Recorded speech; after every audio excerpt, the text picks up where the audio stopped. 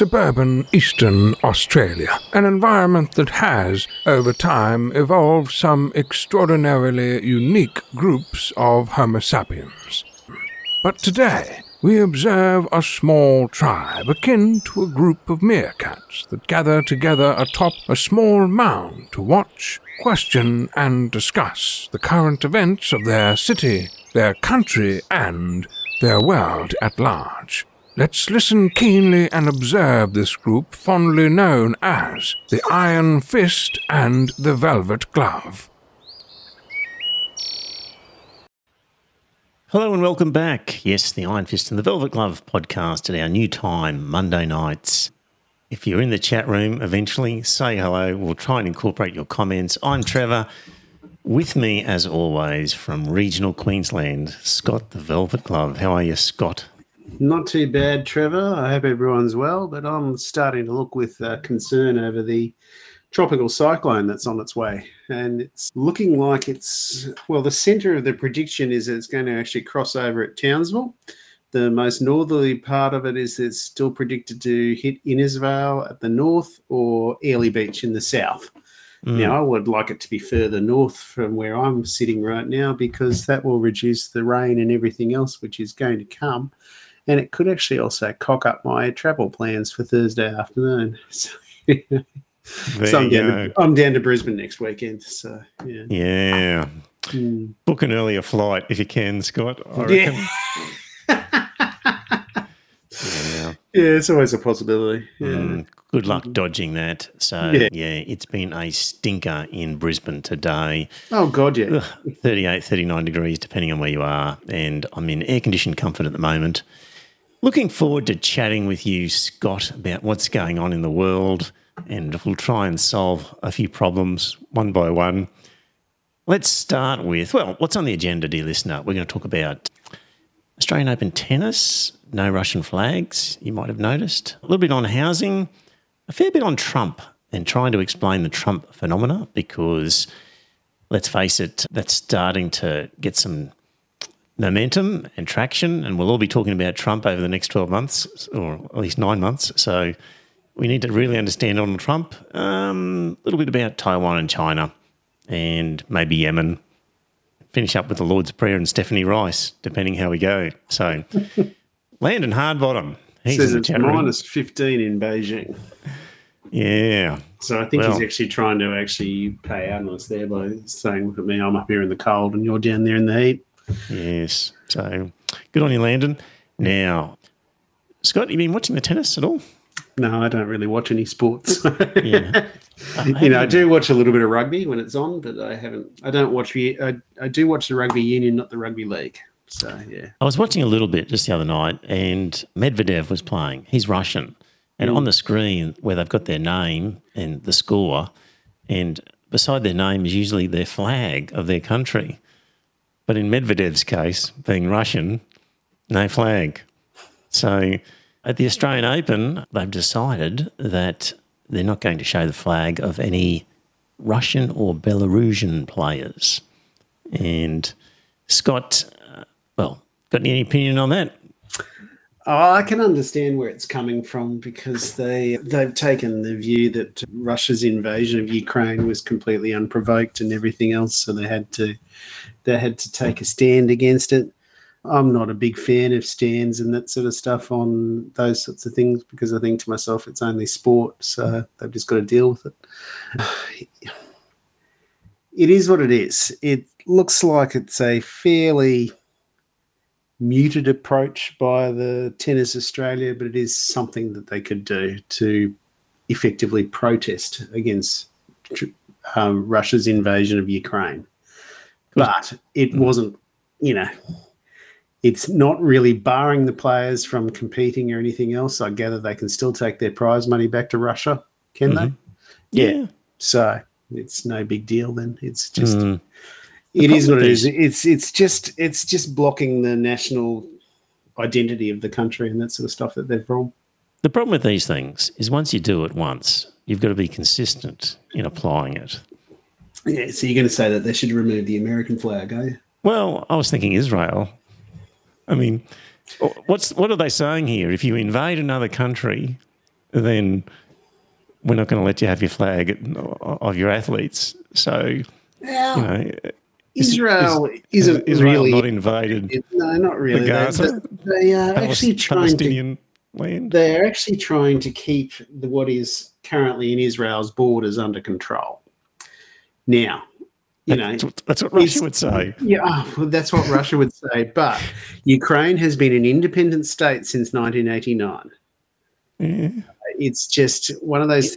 Here's my point. Do you agree with the point, though, that if you're going to have laws, you got to have they should apply equally to everybody? Exactly. So what is the law? If you've invaded another country, your athletes, no flag. Yeah, exactly. So what you've then actually got to decide, has Israel actually invaded another country? Mm. Not really, because it is part of Israel. However, it is also a border of a potential Palestinian state. Now, if it actually becomes an official Palestinian state, then Israel has clearly invaded them. So that is something that I do think that they're going to have to look at and actually get it right. Okay, but I guess the rationale is if a country does something really bad, then we're going to punish that country by not allowing their athletes to use the flag. And so, arguably, even if you don't think it's an invasion as such, what Israel's done is really bad. Oh, no, it is. It is terrible. I have never defended Israel. I've only that they do have the right to defend themselves. But so would you be happy if they also decided, okay, no Israeli flags for Israeli tennis players? You'd be happy with that? Do you think that would be a fair thing, that if they're going to have it for Ukrainian and Belarusian players, do you think, just as a matter of equality and consistency, that should be what they would do? Yeah, I would have thought so. Okay, there we are. We're in an agreement on something, Scott. Yeah, I know. We agree on some things occasionally. Yeah. It's one of those things. I have never defended Israel. It's. I'm not saying you are. No, according to what's his name, the guy that actually sent me that message last week, Andrew, wasn't it? Yeah. Yeah, noisy Andrew. It's one of those things. I have never actually defended Israel. I have always said that a terrible, terrible mistake was made in 1947. And, we've got to live with that now. It's one of those things. And I did actually ask the question. It really wouldn't worry me if we actually created a state of Israel in Australia that came part of the Commonwealth of Australia. But it was just one of those things. I don't think that you'd ever be able to get that across from Gina Reinhardt or anything like that. She'd really crack the shits about that. But it is what it is. Landon's in the chat room. Landon, what do you reckon, Landon? If it's good enough for Ukraine and Belarus, then Israel and Israeli athletes, I'm keen to know, Mr. Hardbottom, what your hard opinion might be on this one. Are you going to live up to your name or not, Landon? Or are you just going to be, Mr. Soft something? I think he'll probably back Israel. But anyway, we'll see what he says, I did a quick Google before it started, Scott, just to check on whether any other sports had followed a similar practice. And what I found was that with the Olympics in Paris, that similar thing, Russian and Belarusian athletes won't be able to represent their nations. They'll be sort of neutral athletes. And that's been decided by the International Olympic Committee. And so there was a poll in the UK by the YouGov in UK about whether UK citizens agreed with this. And, okay, the responses overall, actually, I think I can put this up on the screen for you, Scott. So let me just find this one here. There it is. So, should be allowed to compete in their own national teams. That's what 14% of UK people think. Should be allowed to compete, but only as neutral athletes. 34% think that.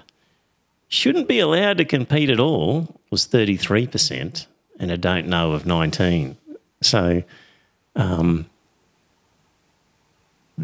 that was the figures.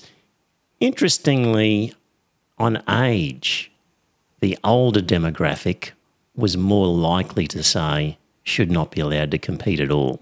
So they were the ones with the sort of harder opinions about that. The older you were, the more likely you were to say that, Ukrainian, Russian and Belarusian athletes shouldn't be allowed to compete at all. So, well, I just think to myself, if you actually, that would probably be a fairer system. If you're going to actually block them from doing anything, you shouldn't allow them to compete. You know, you think that's fairer? Well, I think it is, because it's just, well, it's like, you know, they're just innocent. Yeah, okay. Just innocent. They might be objectors to the whole. I know situation. that they could well be, but then they're part of the country and all that sort of stuff. Now, it's exactly the same thing that is being done, that was done to the Springboks and everything else. We didn't allow them to compete internationally because we found their whole racist system repugnant, and I agreed wholeheartedly with that. It's one of those things we've actually got to So, my question for the Olympic Committee would be: is it really that bad that Russia has invaded Ukraine? And if it is, then I think we should actually back up the 47% and not allow them to compete at all. But then at the same time, look around the world and what countries are doing to other countries. Yeah, I know. Is anybody doing anything as bad around the world? Because if you're going to start doing it to one country for one reason, you have to look at them all. And then, you know, we're going to reach the point where we're not going to have many people able to compete if we're going to start banning individual athletes because their countries have bombed somebody. You're probably going to end up that you'd only have the Olympics involving, well, Europe, except for the United Kingdom, the Western Europe, and, well, through to the East and that sort of stuff. You'd have those sorts of countries. You'd have most of Africa, possibly not the north of Africa and that type of thing, because they have been involved in some pretty bad stuff. In the Middle East, you'd have to look at there and that sort of stuff. You'd actually say, well, we shouldn't allow them. You wouldn't have Australia. I mean, if you looked at what we've been involved with. Yeah, I know, because we invaded Iraq and everything else. Yeah. So, I mean, the whole idea of the Olympics, to some extent, is a gathering of people from all over the world converging in one place in friendly competition. It sort of defeats the purpose if you're going to start bringing politics into it, I think. So, well, it's one of those things. You've actually got to decide where you're going to have your politics, don't you? You know. And not on the sporting field. Please. Well, I can appreciate that, but then would you have allowed the Springboks to compete at the time that their country was involved in racist politics? Yeah, good question. And good question.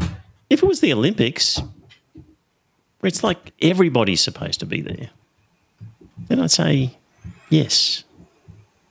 But, you know, the Springboks were just in a sport which was between, half a dozen different countries.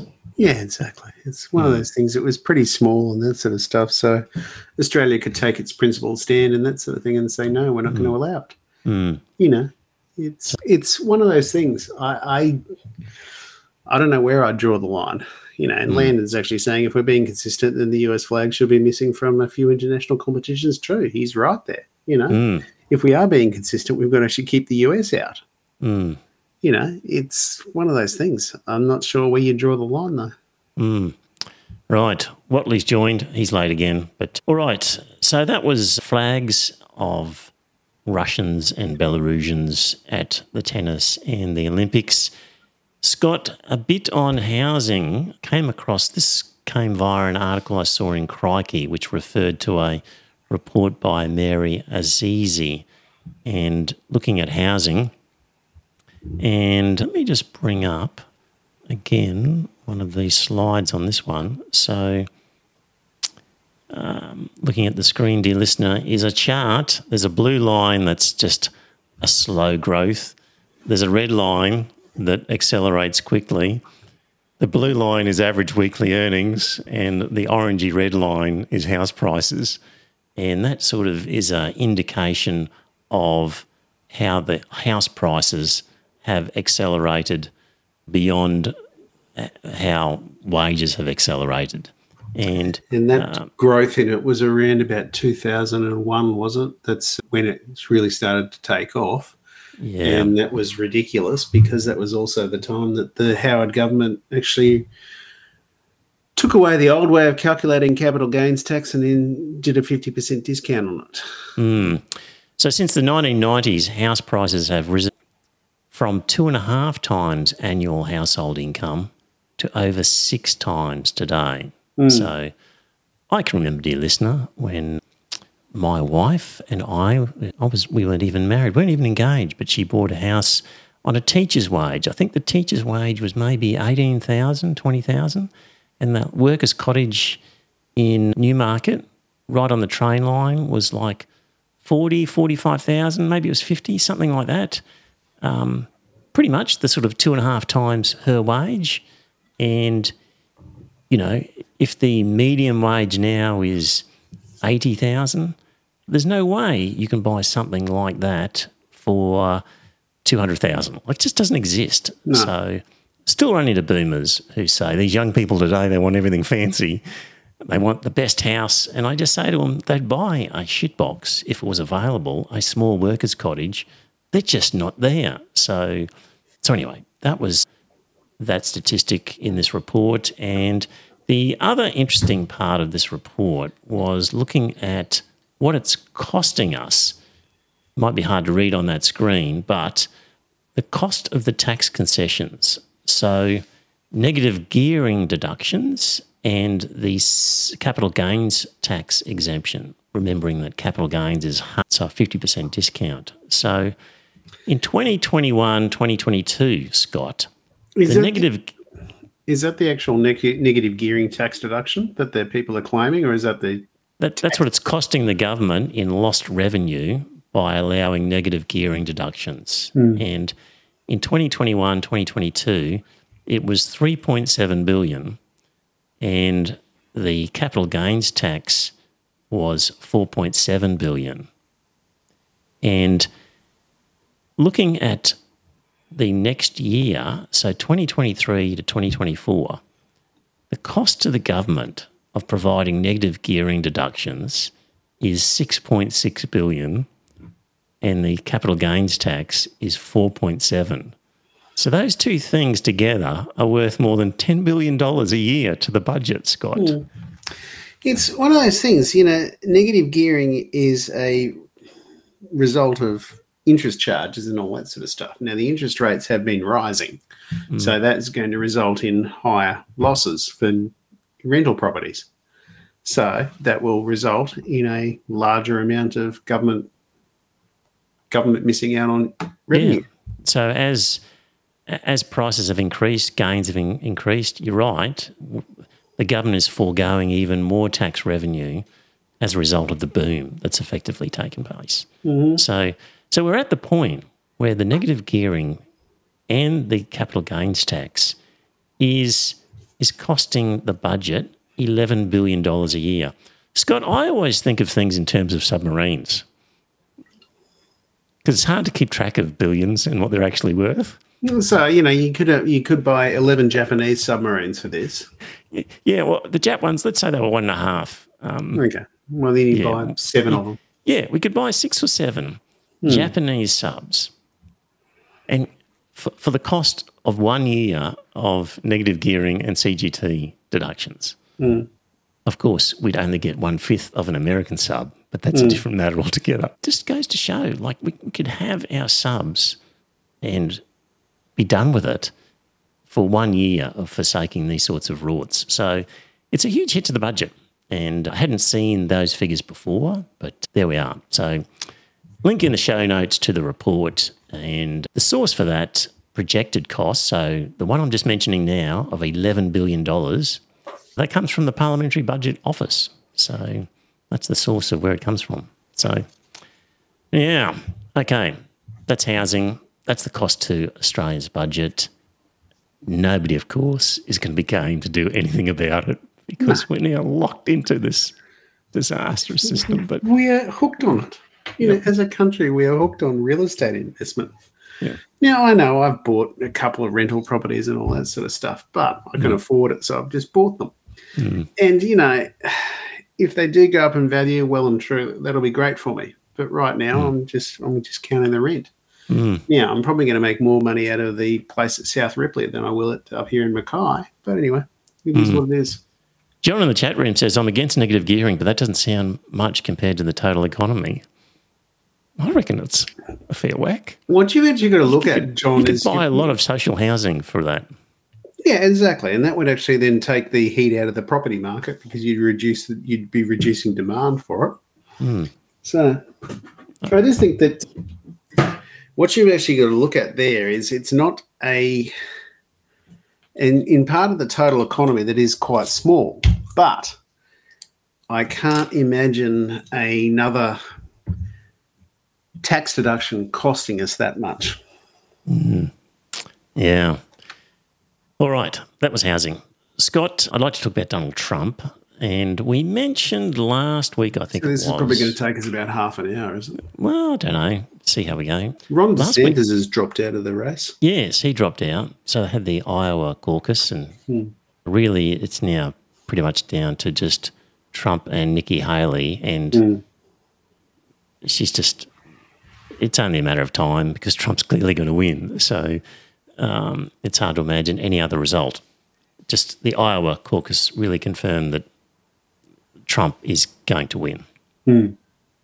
But we mentioned last week about how the evangelical pastors were regretting their deal with Donald Trump, and that people had they'd lost control of their flock, if you like, to Trump, who had taken over. So this is something that I'm going to play a clip from Donald Trump's Truth Social account. So this is something that he's played and also gets played at some of his Rallies. Thank you. That's the word, Scott. Yeah. I don't know if we can play the whole 2 minutes of it, 2 minutes 40, but we'll see how we go. The audio isn't fantastic, but that's just the way it's come. It's meant to have this scratchy sound in the back of it. Hopefully you can hear it okay. Anyway, have a listen to some of this. If you've got have a bucket close by in case you feel ill, is all I'd say.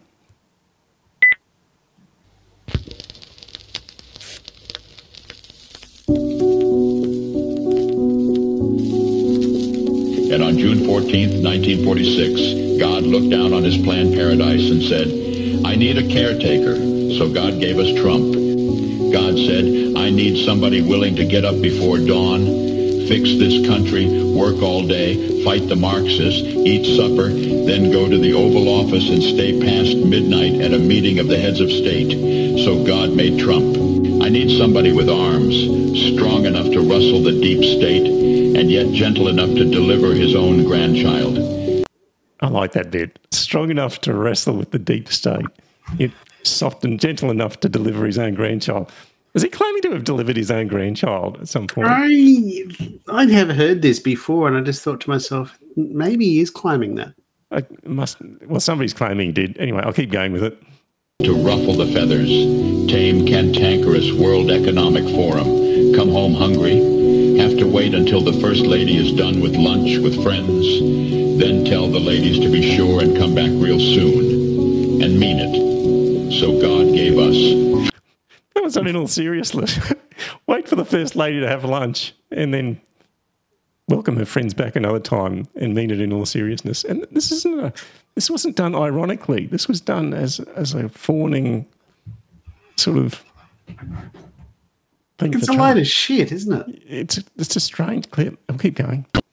I need somebody who can shape an axe but wield a sword, who had the courage to step foot in North Korea, who can make money from the tar of the sand, turn liquid to gold, who understands the difference between tariffs and inflation, will finish his 40-hour week by Tuesday noon, but then put in another 72 hours. So God made Trump.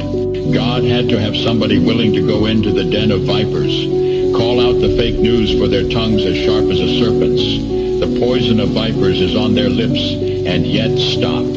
So that'll do. There's another minute or so of it, but you get the flavour of. I think that was a. It sounds very much like a video and that sort of stuff that came out many, many years ago. It was something, and God made farmers, wasn't it? I don't know. Yeah. But it's a real sort of deification of Donald Trump. Oh, God, yeah. As sort of a saviour figure. Yeah. So that came associated with an article I was reading in the New York Times. And I'll just read some excerpts from that article. So, Trump, his family and his supporters have been more than willing to claim that Trump is ordained by God for a special mission to restore America as a Christian nation. And in recent weeks, the former president posted a video called God Made Trump, and he screened it at campaign rallies.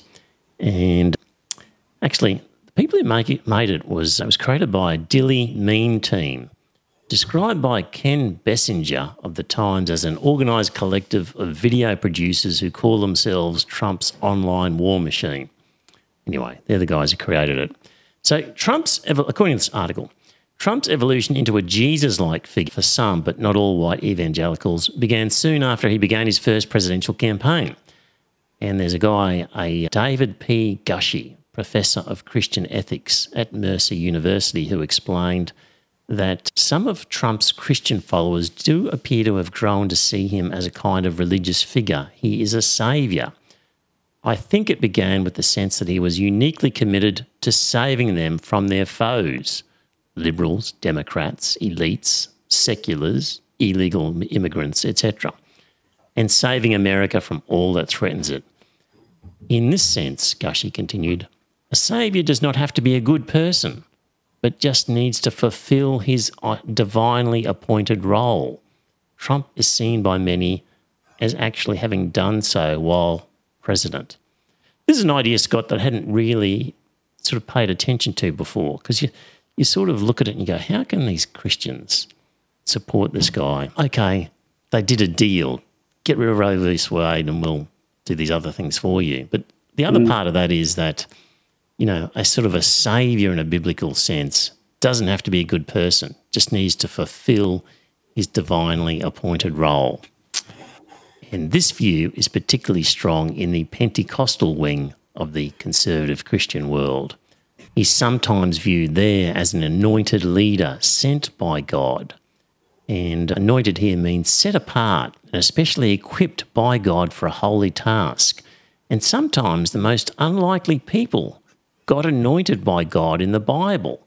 So Trump's unlikeliness for the role is actually evidence in favour that he's performing the role. And they go on to talk about, let me just see here. Oh, there's a particular character. Yes. So white evangelicals refer not to Jesus but to the Persian king Cyrus from the book of Isaiah in the Hebrew Bible. In that story, Cyrus is the model of an ungodly king who nonetheless frees a group of Jews who are held captive in Babylon. So sort of Trump's, the fact that he is so unsavoury leads even more evidence for these people that he is the real saviour, because in their biblical interpretations, that's quite appropriate that the most unlikely people perform roles anointed by God, and that's actually a good thing. Wow. I think they're actually concentrating far too much on the Old Testament there. You know, but as a means of justifying themselves. Yeah, I know. Yeah. Yeah. Now, because, you know, I would have thought that if you're a Christian and that sort of stuff, you should have more of an emphasis on the New Testament than you would on the Old Testament, but apparently not. So now there's an important idea here that I've just got to get to. So there's a guy, Jim Guth, political scientist at Furman University, an expert on the role of religion in politics, apparently. And he says, white evangelicals are invariably the most populist, and by populist he means more likely to favour strong leadership, to distrust government, to see the country on the wrong track, and to think that the majority should always rule. And Guth found that another trait of political populists is the willingness to ignore democratic civility. He says, we constructed a rough politics score from the following items: whether protesters deserve what they get if they're hurt in demonstrating, whether the country would be better off if it got rid of rotten apples, and whether people are too sensitive about political discourse.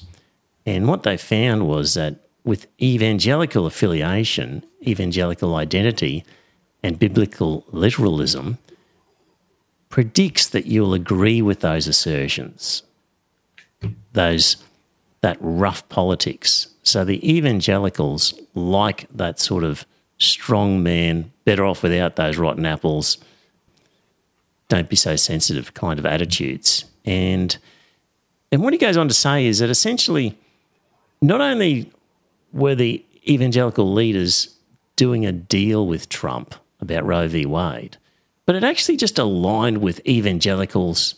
Trump aligns with evangelicals in that characteristic of wanting a strong man who gets rid of rotten apples and believes the majority should rule over the minority. So there's that sort of characteristic trait of evangelicals, which, let's face it, is a pretty ugly trait. It's incredibly ugly. And he's essentially saying that when you're studying religious groups, you'll find that trait or those traits overrepresented in evangelicals. And so Trump is actually a psychological match for these people. It's not just cutting a deal for Roe v. Wade and putting up with his shit, if you like. They actually like that shit because it matches up with their psychological profile. Their view of the world. Yeah. So there you go. Add that to your kit bag of understanding of the Trump phenomena in American politics. Yeah. And really saying in that article, there's no scope in the evangelical movement to move towards a softer line, that any leaders who have tried to do it have basically been run out of town, run out of the evangelical sort of world, and it's just got harder and harder in those populist policies, is what he's saying in that article. So anyway, I thought that was an interesting one and makes all sense to you, Scott. Yeah, it does. I just hope that it continues, that ever since Roe v. Wade was overturned and that sort of stuff we've seen in the states and that sort of stuff, that the number of Republicans being elected to those state legislatures has actually been reduced. Mm-hmm. Now, one would hope that that continues onto the federals and all that sort of stuff, and maybe Biden will actually win a thumping majority of the what's it called, whoever selects the president, the electoral college. Yep. I hope that he does, but I'm not convinced that he will. You know, from the vantage from here in Australia, I don't think it makes any difference whether Trump wins or Biden wins. Like, in fact, we'll probably, as I said before, Trump sort of is less likely to get involved in sort of wars. Yeah, I agree. You know, because he's more likely to pull out of stuff and less likely to. I think he'll actually, because he did actually, when they actually used cruise missiles against Syria and that sort of stuff, he had Xi Jinping was over visiting him, and he said he actually gloated to him. He says, "Oh, you know, we've just dispensed with those Syrians by using our cruise missiles." So I think that would actually be something that would appeal to him. He would actually use those sorts of things. I don't see him putting boots on the ground or anything else. Just the odd assassination here or there.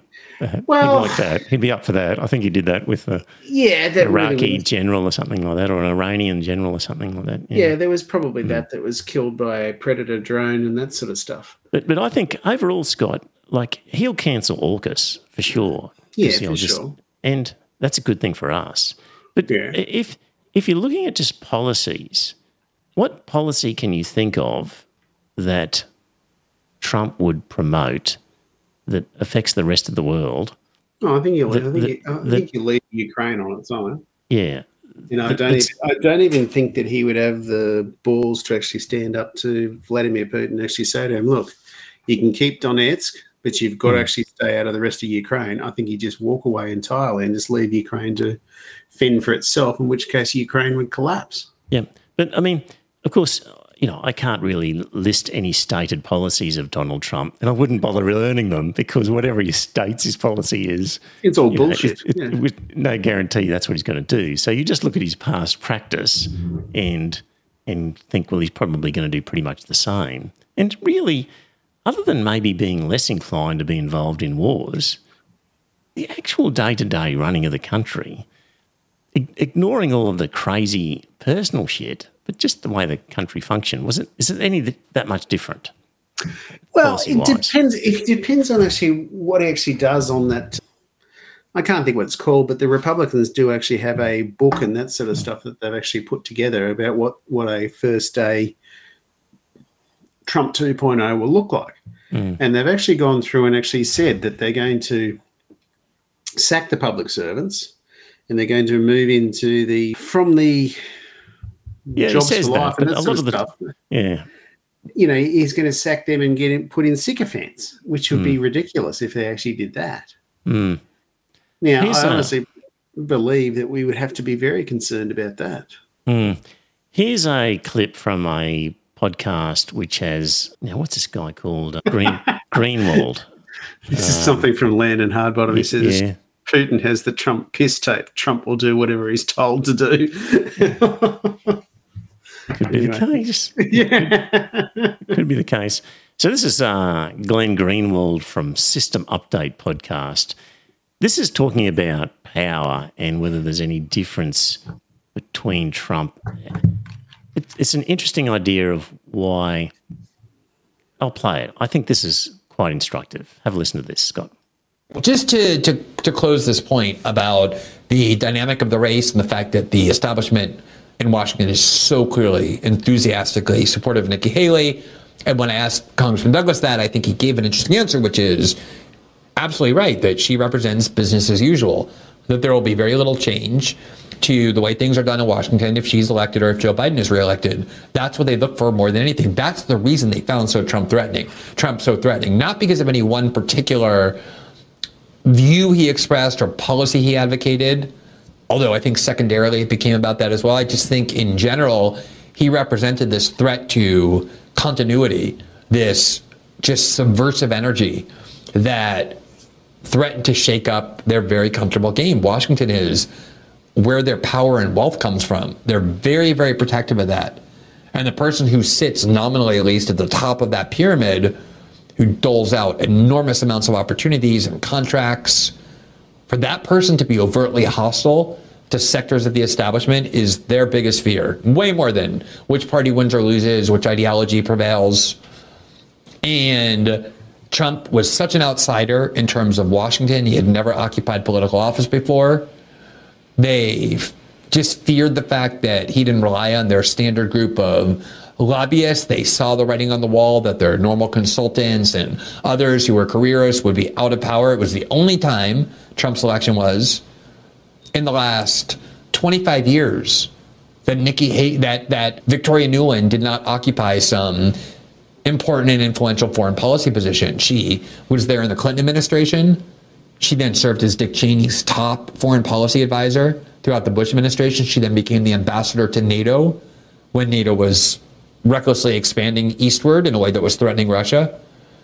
She then began running important parts of the State Department under Hillary Clinton and then was put in charge of Ukraine under John Kerry.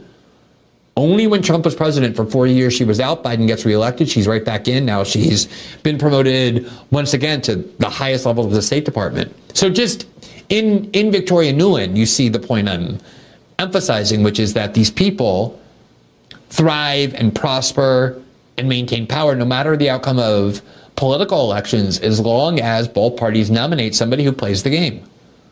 And Nikki Haley is clearly somebody who, as much as any politician I've ever seen, is more than willing to play whatever game she's told to play in order to benefit herself. She's an absolute empty vessel, a puppet who believes in nothing. I thought that was a good example, the Victoria Nuland one, where it didn't matter, Republican or Democrat, she gets a job, gets a role, and it's only when Trump's in that she doesn't. And there'd be lots of people like that who suddenly lose their power. So yeah, for sure. It's just it is one of those things. That is one area that you could actually point to Trump and actually say, well, that would be a good thing because you wouldn't have this hawkish sort of NATO expansionism and everything else. That's only one thing. You know, the rest of it is a concern. You know, it's like, you know, I think you're looking for Republican policies that don't exist. Because, you know, and he said, you know, oh, she's an empty vessel. Well, that could be argued about any Republican. They are all empty vessels. They haven't actually got any. They haven't actually got anything that they actually hang their hat on or anything like this. Now, you know, Reagan, who I did disagree with a hell of a lot, you could actually at least hang his hat on something and say, well, this is what he actually believes and this is what he's going to do. This current lot, I don't think you could actually say the same thing. You know, it's... Anyway, it's an interesting idea that the sort of the establishment is particularly keen for Nikki Haley over Donald Trump because it's a continuation of power for a lot of people who expect to use power irrespective of whether Democrats or Republicans win. So, yeah. It's like one of those things, like, you know, as bad as George W. Bush's presidency was, at least it was something that you could hang your hat on and say, well, I actually agree with that. Or I disagree with most of what he's saying, but there's a few things that do come up. You think just, okay, he's got us there, you know. But it's just one of those things with this idiot. I just don't think we're going to get anything that any of us could agree on. Anyway. Except, you know, you're probably going to be very happy if he does actually cancel AUKUS. I'll be delighted. Yeah. It's just one of the biggest But you've got to remember that AUKUS stands for Australia, UK, and US. So the UK could still actually sell us some nuclear submarines from that. Well, the whole deal would then be done, would be over, because it relies so much on the US as part of the whole shebang. It couldn't just... Well, I think that Australia will be waiting until the 2040s for our next lot of submarines. Yeah, we're never going to get them. So Well, we'd have to wait until the UK was ready to produce them and that sort of stuff. Then we'd end up buying them from there. Yeah. And we've still got to work out what the hell we're going to do with the spent fuel and everything else that comes from them. Because the UK hasn't actually decommissioned any of their submarines that they've ever had. I think they're just sitting in a dock somewhere. Yeah, they are rusting away. Yeah, they're rusting away. They're keeping the power and everything on them and that sort of stuff, so they don't actually blow up. But it's just one of those things. They haven't worked out how to safely dispose of the nuclear reactors. Yeah. So anyway, Trump's also got News Corp by the balls. So according to an article from Crikey, with Lachlan in charge, they're sort of recognising that their audience that they want to try and keep are Trump lovers, and therefore they have to comply with Trump demands. And Ron DeSantis accused Fox of just being Trump's Praetorian Guard, and he said they don't hold Trump accountable because they're worried about losing viewers and they don't want to have their ratings go down. And his complaint followed Fox's pathetic surrender to Trump earlier in the week by agreeing to a live town hall discussion at a time and in a format demanded by the former president to spike the official Republican debate on CNN. So basically they agreed to Trump's terms and they're rolling over and kowtowing to Trump because he controls their audience. So just like the evangelical pastors, News Corp have created a monster that now controls their flock and they're having to now do his bidding. So, well, one would hope that the lawsuits and everything like that against Fox News is actually going to actually control their behaviour next time when the election needs to be called. Yes, they won't be doing the same thing in terms of the vote counting, but there's all the soft sort of stuff of assisting Trump along the way is what they'll be doing. So, yeah. Yep. Just away from Trump now, UK poll. So there was a YouGov survey, 14,000 people, extrapolating the results and predicts the Conservatives will retain only 169 seats, which is 196 fewer than they hold at the moment. And Labor would take 385. So a big wipeout of the Conservatives in the UK seems all but certain, Scott. Yeah, it does. We're just going to wait and see, because like Joe was saying last week, that there's hope that the Liberal Democrats will end up with a balance of power, but it doesn't sound like it. Yep. Hey, Scott, you should... Now, I did that one on the book by Yasha Monk about identity politics. So Yasha Monk has a podcast, and I was just listening to it today. I'm just going to try and find you the name of it. It's called The Good Fight, and he just did an episode on Taiwan. Interviewed a guy who's some university professor, I think, or something like that in Taiwan. So anyway, gave a good background of Taiwan's history and where they're at in terms of the recent elections. So you should listen to that, because I know you're keen on visiting Taiwan at some stage in the near future. Is that Albert Wu, Taiwan's past and present? Yeah, okay. That's it. So have a look at that. That was an interesting one. In the John Menadue blog, there was an article by Wang Wen, a professor and executive dean of the Chongyang Institute for Financial Studies, Renmin University of China. So he's in mainland China. He was basically saying that, actually, I'll just quote some of the article here. Some surveys show that 51% of young people in Taiwan like to use mainland apps such as TikTok and Red. They envy the mainland's high-speed rail system that can zip people across the country for business or travel or just for the weekend. They see new breathing space with the rapid rise in standards of living and the great potential for continued economic progress. He says that is why two of the three parties in Sunday's election made it clear they do not support Taiwan independence or even talking about reunification. And he says it seems that the Chinese economy will surpass the United States around 2035. Dear listener, if you use purchasing power parity, China's already overtaken. They've already overtaken the US. Yep. Yeah. And he says in the future, the envy and worship young people in Taiwan have for the mainland will only strengthen. In the past, Taiwanese people have had a sense of superiority over their higher living standards. But now, the GDP of its West Coast neighbour, Fujian province, exceeds Taiwan's. And he says Taiwan's standard of living was 10 times higher than Fujian's 30 years ago, but now many Taiwanese are reflecting on why their island is slipping as Fujian grows, even though they share a regional culture. This is my tip, Scott, in the long term, is just economically the Taiwanese will want to join China because their economy will be crushed by various forces.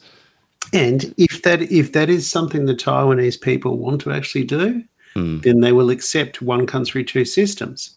But they haven't shown a great deal of acceptance of that because they've seen how one country, two systems has played out for Hong Kong. It'll take a while, but I'm not saying this is going to happen next year. But this is a decades. Over the coming decades, over the next 20, 30, 40, 50 years. Yeah, which China can wait that out because they could wait that out and all that sort of stuff. Yeah. Do I actually see the Taiwanese people accepting that very gratefully and all that sort of stuff? No, but I could actually see it happening at some stage in the future. Wasn't it one of Mao's generals who was asked, what do you think of what happened in the French Revolution? And he said it's too early to say. I think it was one of Mao's generals. So it really wouldn't surprise me because they do have that very long-term view of the world, and they just think to themselves, they honestly believe that their civilization has been there for thousands of years and all that type of thing. So they honestly think that they are the longest-serving country in the world. Yeah.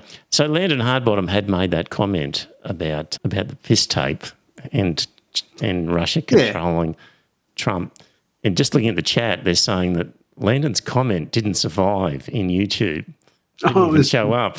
Oh, really? It got It showed up on well. our screen, but not on Yeah. YouTube. So Fair enough. I'm a bit worried that this, for the second time, Landon might cause a censorship of one of our episodes. I might have to make this one a private one, so I Yeah. don't get censored by YouTube again. So yeah, because it was Landon who his joke about the laser beams on show that got us into trouble last time.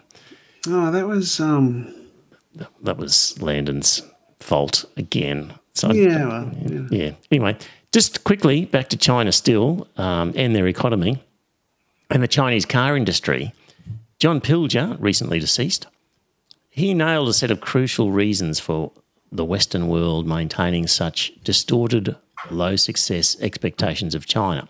Pilger argued convincingly that the global West and its mainstream Western media unceasingly demonise Beijing because today China has matched America at its own great game of capitalism, and that is unforgivable. He says the same Western media has played a new yellow peril role in turning the extraordinary industrious community that is the real China into a fantasy-based monster trying to take over the world.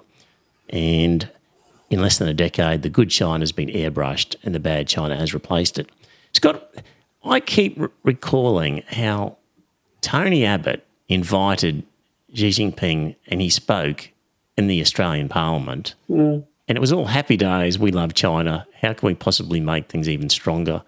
Julia Gillard had organised joint military exercises. And then Trump comes along and says, China bad, and Yeah, everybody and then followed. Morrison followed and all that sort of stuff. And here we are. That's where we're at. And in that time, China did nothing. Nothing. Well, that's true. They haven't done anything, Yeah. you know, except they did fly very closely to Taiwan and that sort of stuff. They have forced the Taiwanese to expend a hell of a lot of aviation fuel and that type of thing to keep a check on their borders. They have also, you know, done live fire exercises very close to Taiwan. You know, it's one of those things. I do honestly believe that Taiwan is an independent country, though. Yeah. In the scheme of things, thinking Israel and Gaza, nothing. China's done nothing. Anyway. Yeah, I know. Fair enough. Still in the same article. China is now the world's biggest car exporter, electric, hybrid, and conventional combined. It's ahead of Japan and Germany as a car exporter. 5 years ago, China only shipped 25% of Japanese automotive exports. And now it's the world's largest, ahead of Japan and Germany. Chinese maker BYD, Build Your Dreams, is now outselling Tesla globally with pure battery cars. So, huge success story. Yeah, and actually, Deep Throat has just bought a BYD. Did he? Yes. Was he happy with it? Well, no, he was happy with it when he sent me an email about it. Okay, there you go. It's one of those things. I just think to myself that eventually we're going to have.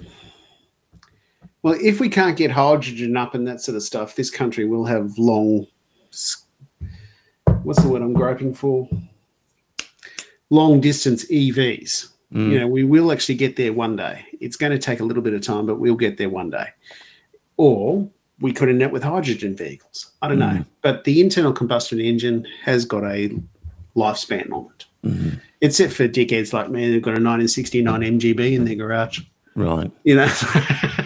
A 1969? Yeah, 1969 MGB. Yeah. Wow. Okay, just briefly, you know how we had apparently participated in the bombing of Yemen? Yeah. And the way we found out about it, dear listener, is the Americans told us. Our own government didn't tell us that it was involved in the background in assistance with the US bombing Yemen. In the We had UK. to find out from the Americans. So, as Anne Pavitt says in the John Menadue blog, is this a constitutional crisis? On Friday, 12th of January 2024, a USA official spokesman announced that Australia was to provide a support role for the UK and USA troops who were about to attack Yemen. No announcement had been made to this effect by the Australian government. The Australian people had to wait for the next day to know definitely if, in fact, such a decision had been made. How was it possible for the USA spokesperson to announce an Australian policy decision on going to war against another sovereign state, no less, before it had been declared by the Australian government? She's got a point there. Yeah.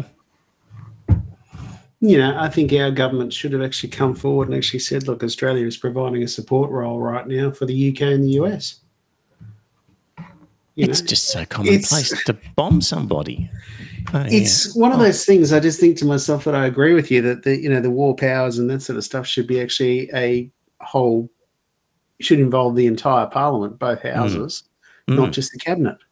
Yeah. You know, so you'd actually have a debate about it in Parliament, which the Greens would be the only ones that would be opposed to it. And, you know, but at least it would be out there and that sort of stuff. You'd have some argument before you actually declared it. Yes. Yeah. So it's extraordinary. I mean, we should bring both houses of Parliament together before we bomb any other country or assist our allies in bombing another country. You would think it's such a serious thing that we could at least gather together. I mean, Scott, they're bringing together the Labor caucus. It's all gathering in Parliament, even though Parliament's not sitting, to discuss the sort of cost of living crisis. We can do that, but we can't bring everyone together to talk about whether we're going to bomb another country or not. Yeah, exactly. It's like those, you know, when the cabinet papers were declassified and that sort of stuff because they were 20 years old. That was over John Howard's decision and it was basically John Howard's decision to invade Iraq. Yes. You know, it was him and Peter Costello and a few others and that sort of stuff that were involved in a very, well, not an informal chat because it was actually minuted. And they just said, well, we're going to go and do it. And I just thought to myself, you know, there was never any real discussion of that. You know, there was probably an argument for getting involved with the intelligence that had been provided to us, which has proven since then to be false. But there was an argument that we should be involved, but that was an argument that they should have been prepared to prosecute publicly, but they weren't. Simon Crean was prepared to say, he was the Labor leader. He was the leader of the opposition. He said that I support you, but I don't support you going. So good on him. Scott, I got some other stuff there, but I reckon that's an hour, and I'm trying to keep it to an hour, these podcasts now, so we can put some more Yemen stuff on the back burner until next week. I think Joe's back next week, dear listener. Yeah, our temporary UK correspondent will be back. Yeah, if you've got any interesting articles or things going on, send them to me and they might make it on the podcast. And if the people in the chat room, thanks for your contribution. I think this episode I'm going to make it private or something just so that YouTube doesn't give me another censorship tap on the shoulder. It'd be a real shame to lose it. So, yeah, exactly. I think I will delete it just for that reason. Audio only. Alrighty. Thanks for listening, dear listener. We'll be back next week. Bye for now. And thanks very much for tuning in. Bye now.